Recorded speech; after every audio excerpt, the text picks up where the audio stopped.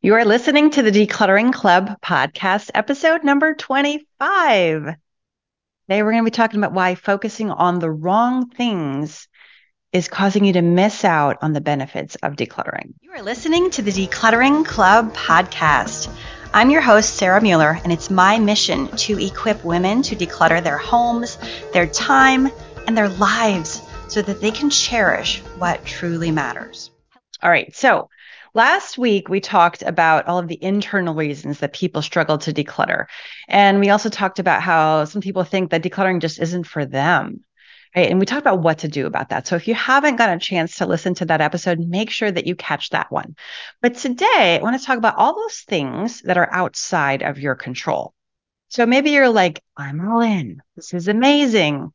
I want to declutter, but I can't because of my job, my family, my health, my house, the economy, the weather, my neighbors, whatever it is, right? This is the third area that people tend to struggle and tend to stay stuck because of these things. Well, let me tell you a story about how this worked out for me. So, you may or may not know that I have four boys, and now they are growing up and moving out. But they used to be little, and when they were little, I had a work from home job. Right, I had my own little home business, and I was still married at the time. And my husband worked crazy hours. He was on the road all the time. So I was, single parenting for a lot of that time, and I was also homeschooling.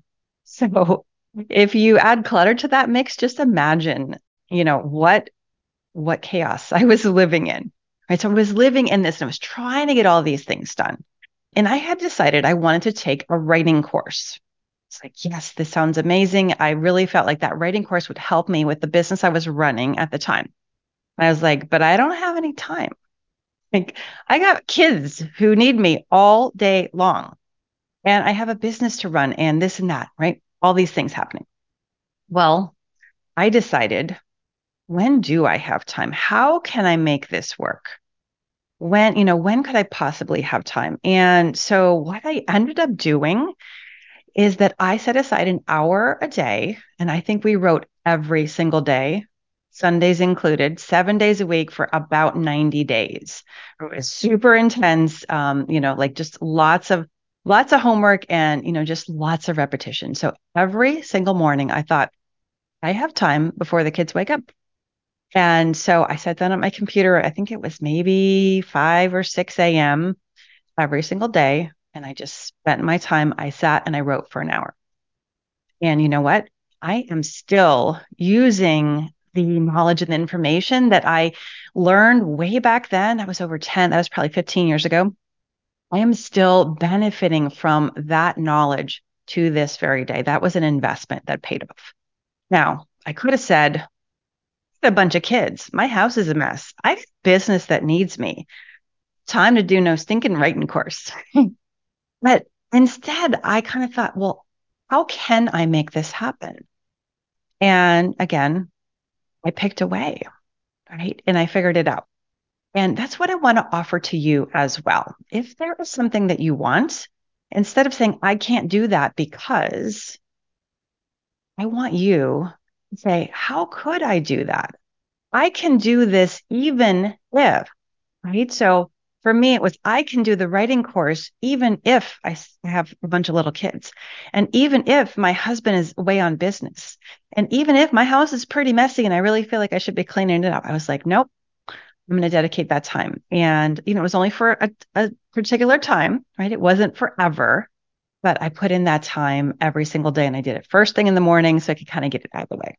So that's what I'm going to share with you, is that maybe instead of saying, I can't declutter because of my family or my job or the weather or the neighbors or the size of my house, I want you to think and consider, maybe I can declutter even with the size of my house, my current neighbors, my family who maybe isn't as supportive as I want them to be, or, the abilities and the level of energy that I have, right? Because the thing is, we're not going to have perfect conditions, right? I mean, I could have said, well, I'm never going to learn how to write because, these kids aren't going to be gone. I'm still raising kids. My youngest is 12.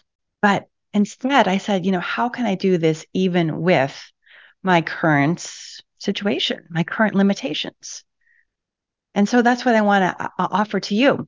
How can you declutter even with your unsupportive partner or the size of your house, or maybe the age of your house, or the lack of storage, or your household budget? Right? These things, instead of becoming reasons that we cannot do what we want to do, they become obstacles and challenges, and then we just solve for them.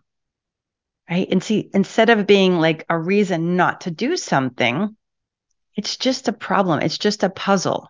And when we identify what are the specific obstacles, then we can solve for them. And then we just knock them off one at a time. Right. And maybe, the answers that come up, you're like, well, I don't like that answer. And that may go back to, you thinking that there's decluttering rules that you're supposed to be following. So maybe you say, I don't have a lot of time, right? Or maybe I don't have a lot of energy. Those could be very similar, right? I don't have a lot of energy. Okay, so I want to declutter even with a lack of time and a lack of energy. So what's the answer there? Well, I mean, I could rearrange some stuff. Maybe I could make some more time. It's one option. Maybe you're like, nope, can't do it, not willing to do that. Okay, great. What else can we do?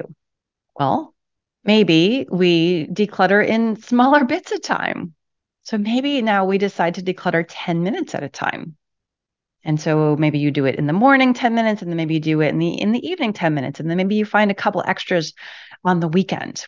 All of a sudden, you've carved out maybe a couple hours in your week to spend some time decluttering.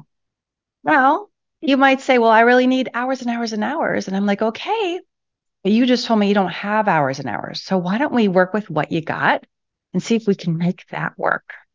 You can just try it and see, and you might be pleasantly surprised.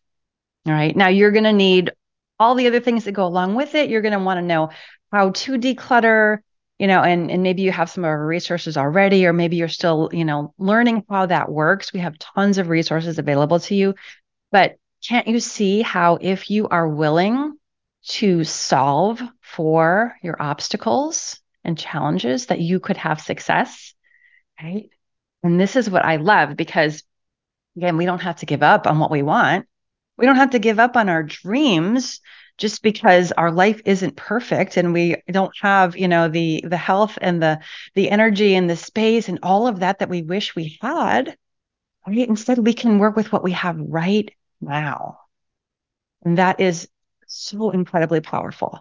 And that is how we move forward no matter what, right? No matter the state of the economy, or, the supportiveness of your family, or what job you have, or how much time you have. None of that will stop you from getting what you want.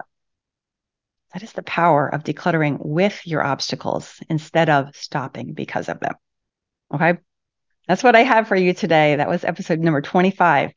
I will see you back here next week, where we're going to be talking about the Great Decluttering Challenge, because it's coming back, you guys. It's going to be a good one.